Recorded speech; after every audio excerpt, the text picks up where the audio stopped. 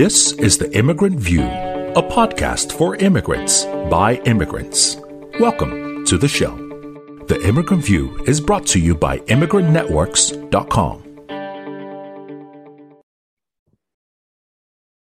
Hello, everyone. It's a great pleasure being here with you. Hope you're having a great day. My name is Aya Oweduni, and welcome to the Immigrant View podcast. This podcast is for immigrants by immigrants, immigrant allies, and everyone that loves the whole immigrant story in life. Thank you for joining. Thank you for listening. Thank you for downloading. Thanks for those that are always sending messages. In fact, I made an error a few weeks ago on one of the podcasts, and within an hour, someone sent me a message. You made an error on the podcast. You know, we're trying to listen to the topic here. So to that individual, you know who you are. Thank you very much. I really do appreciate you for that.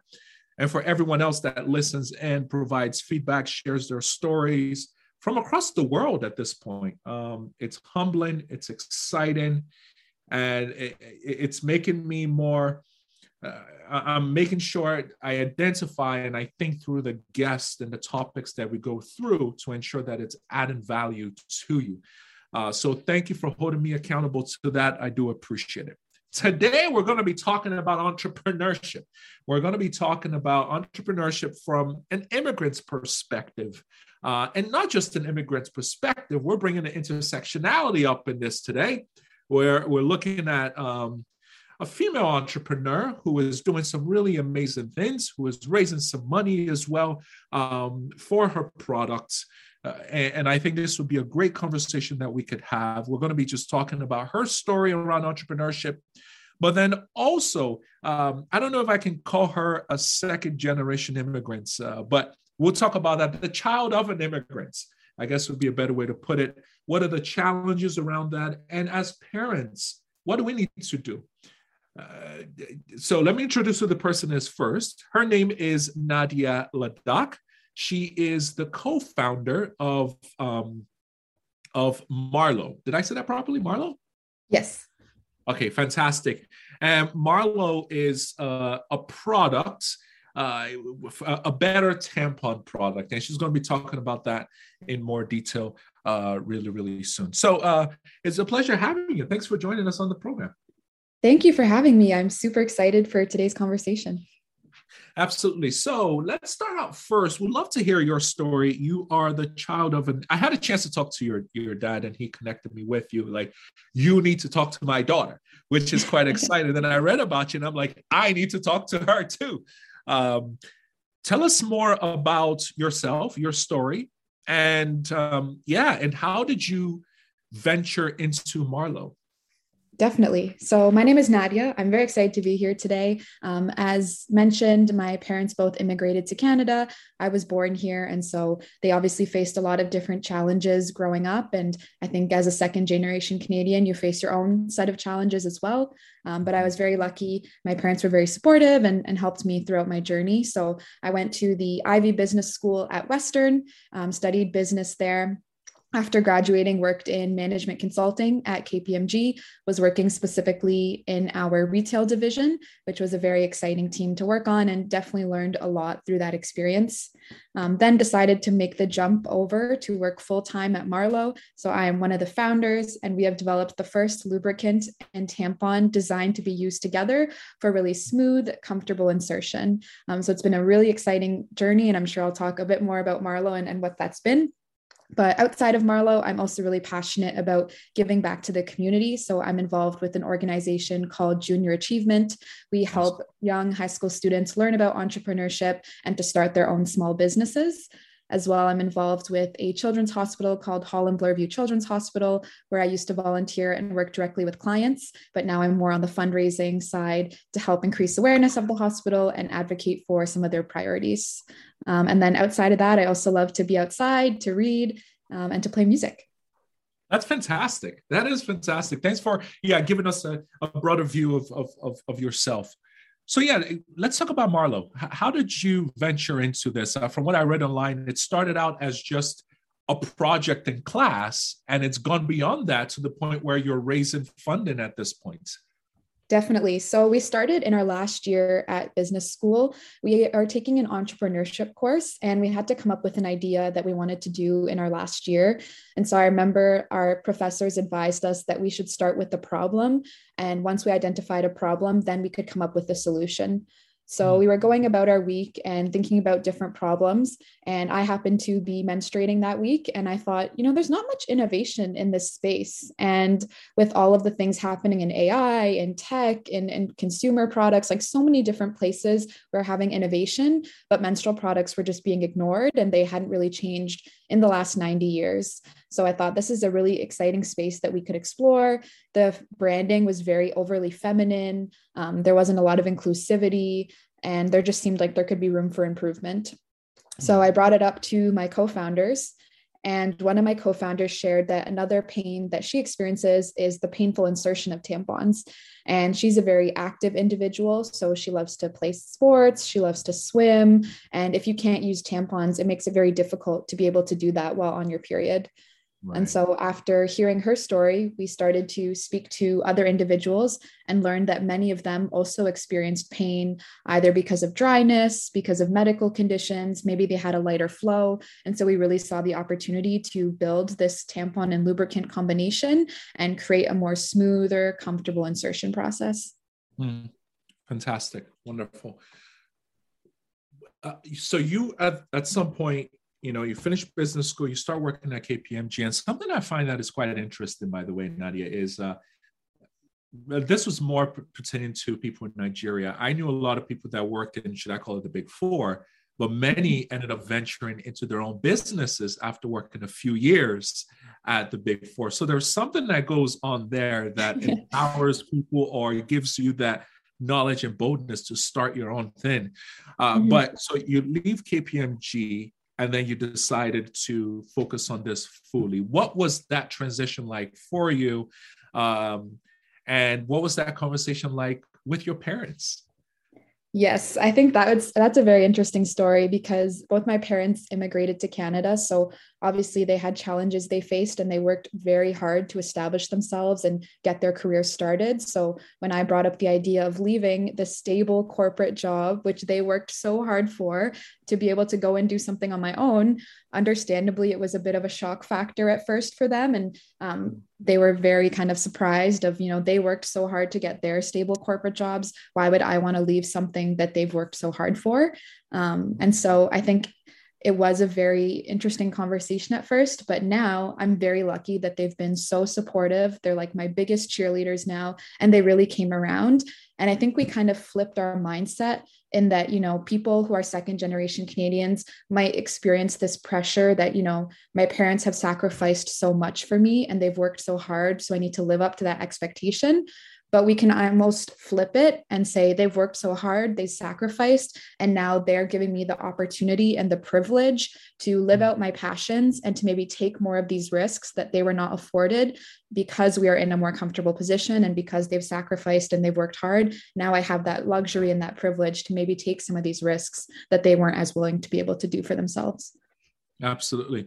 When I looked at the data of the profile, rather, of people that listen to this podcast, I would say not much over 40 years old, recently emigrated here to Canada. So I would say possibly kids are still under the age of, let's say, 10 years old or something. What is your advice for them? Now you're an older should I say second generation immigrants, and our kids, my son is 6 and my daughter is 2 years old. What's your advice for us as we raise them? I think their tendency, just like you're saying, is I want the best for them. So I want them to be as safe as possible and take the safest routes. But you now went the other way completely, and said, no, I'm going to take the risk, just like you did, mommy and daddy. So what's your advice for parents? I think being open to allowing the children to explore their passions, because of course, maybe their passion will end up in something a bit more of a corporate job, but there's all these trends around startups, around entrepreneurship. So being open to that idea of doing something a bit more non-traditional if they if they bring it up and they're excited about that. So I think providing the space and the opportunity for them to pursue non-traditional internships, to pursue extracurriculars that might not be exactly what you were envisioning for them, because they can open up opportunities and find things that they're passionate about. So I think really supporting them throughout that process and seeing what it is that they want to do. I read this book called The Defining Decade by Meg Jay, and it explored this idea of gaining identity capital. So as long as they're doing something that's contributing to their experience, they're gaining that identity capital, allow them to explore and see. That's what the 20s and the young teen years are supposed to be about. That's powerful. Growing up in Nigeria, I believe there was a culture where many of us didn't start work until post-university. That was just not something that we did as a culture. The kids didn't work. In comparison to over here, you're a teenager, there's an opportunity to work at McDonald's, work at Starbucks and make some money for yourself. So I think there's a tendency in the back of our minds where, no, let's wait till the kids have graduated college. My job is to get them up to that level. But there's an opportunity, like you're saying, for them to be able to start exploring, learning, exposing themselves and building their identity. I think that's really powerful what you're sharing. Thanks for opening our minds to that. That seems very, very powerful. What was it like growing up at home? I think it was incredible. I think my parents were very supportive, and they did provide that environment where I could explore passions. So I was very involved in music growing up. I was in almost every choir at my school, and I participated in musical theater. I played piano, played guitar. So I think having an environment where my parents allowed me to explore my passions and to find hobbies that interested me, that really benefited me, because I actually decided to study music in my first 2 years of university before pursuing business school. And I think that actually provided me with a big advantage, because I was able to use the creativity and the self-expression and the public speaking skills that I gained in an arts program and combine that with the analytical and the financial kind of acumen that I gained in business school. So it was definitely very exciting that I was able to combine both of those passions and those interests in my educational field. Fantastic. One of my mentors was sharing with me, he owns a real estate company. They're doing really well in their industry. He has like $1 billion valuation for his company. And I was asking, so how did you get into real estate? And he said, my dad started me out at the age of 10. I'm like, what do you mean? And he was like, yeah, when his dad was working on properties, he was side by side with his dad. Yes, it took him forever to knock a nail in, but his dad exposed him to that environment from the age of 10. That by the time he was a teenager, he knew exactly how to handle properties. And by the time he started to work, he was doing real estate on the side. So for him, this became second nature. And it really challenged me. And I'm looking at my 6-year-old son like, I'm getting you out there real soon, boy. We are not playing with you. We're going to get you out there as soon as you can get some things going. Let's talk about Marlo a bit more. You've raised some funding, and we'd love to hear your thoughts around what was that like as a female entrepreneur? Did you face any challenges in that area? And what should female entrepreneurs, immigrants that are looking to venture into entrepreneurship from their jobs, what should they expect and look out for as they venture into entrepreneurship? Mm-hmm. I think there's two things here. So for our fundraising journey, we were, on top of being female founders, we were also in a very stigmatized space. So menstrual and sexual health is not something that's talked about. It's very taboo. And it's something that when we were pitching to male investors, they didn't have any experience in. And so we had to go into rooms, well, virtually, of course, virtual rooms, and be able to do pitches and say words like vagina, period, tampon, and we could visibly see people getting uncomfortable, getting out of their element. And we had to be confident to talk about our problem, to talk about our product and the solution we had, even when someone didn't have any experience with it. So we started to find ways to describe the problem for someone who maybe didn't have any experience with the problem. So things like talking about analogies, like trying to insert a contact without solution and comparing that to inserting a tampon when it's very dry and uncomfortable.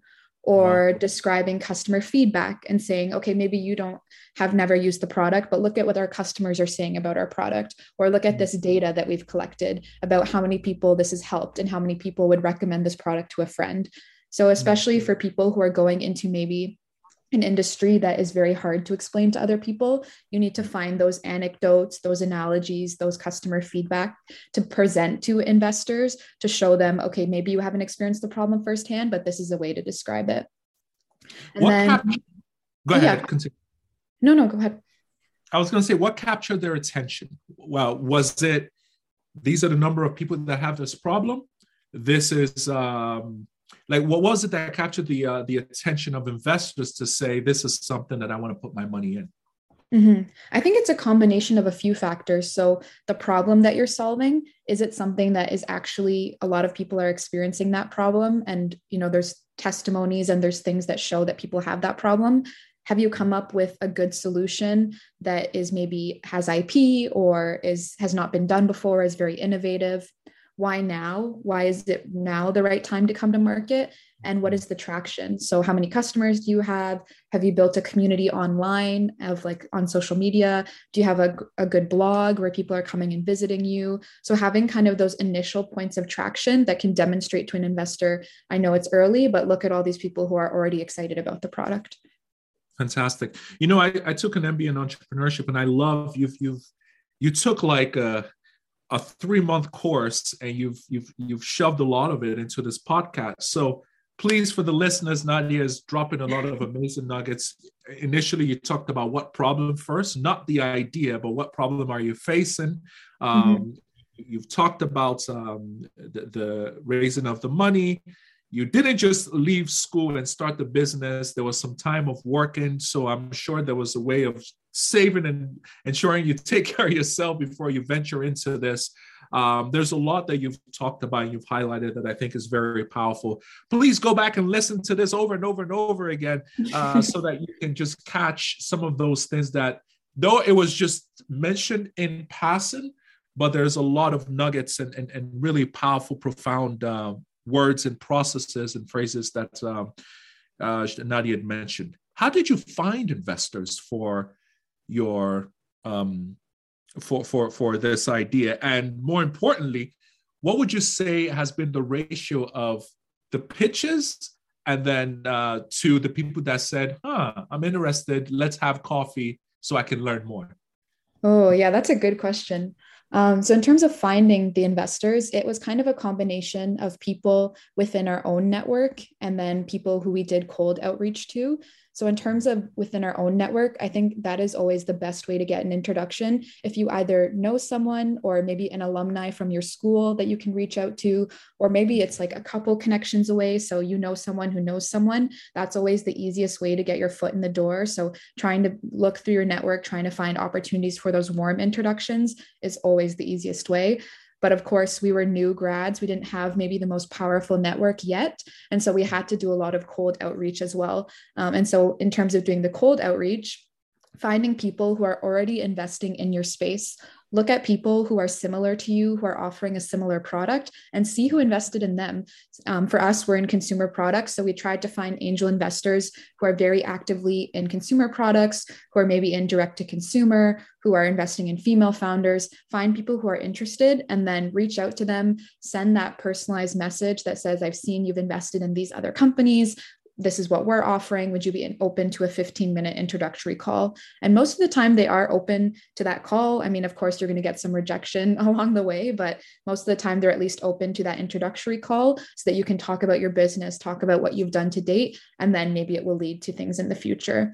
And I think we probably did around like 50 pitches before we got our investors. So it takes time. I think there's a stat that the average pre-seed round can take 6 to 12 months to raise. So I know it's a draining process, and we were definitely facing challenges throughout that process, but you have to stay motivated. You have to believe in the product that you have and know that you'll find the right fit in terms of the investors. They will come along, and you just have to be patient.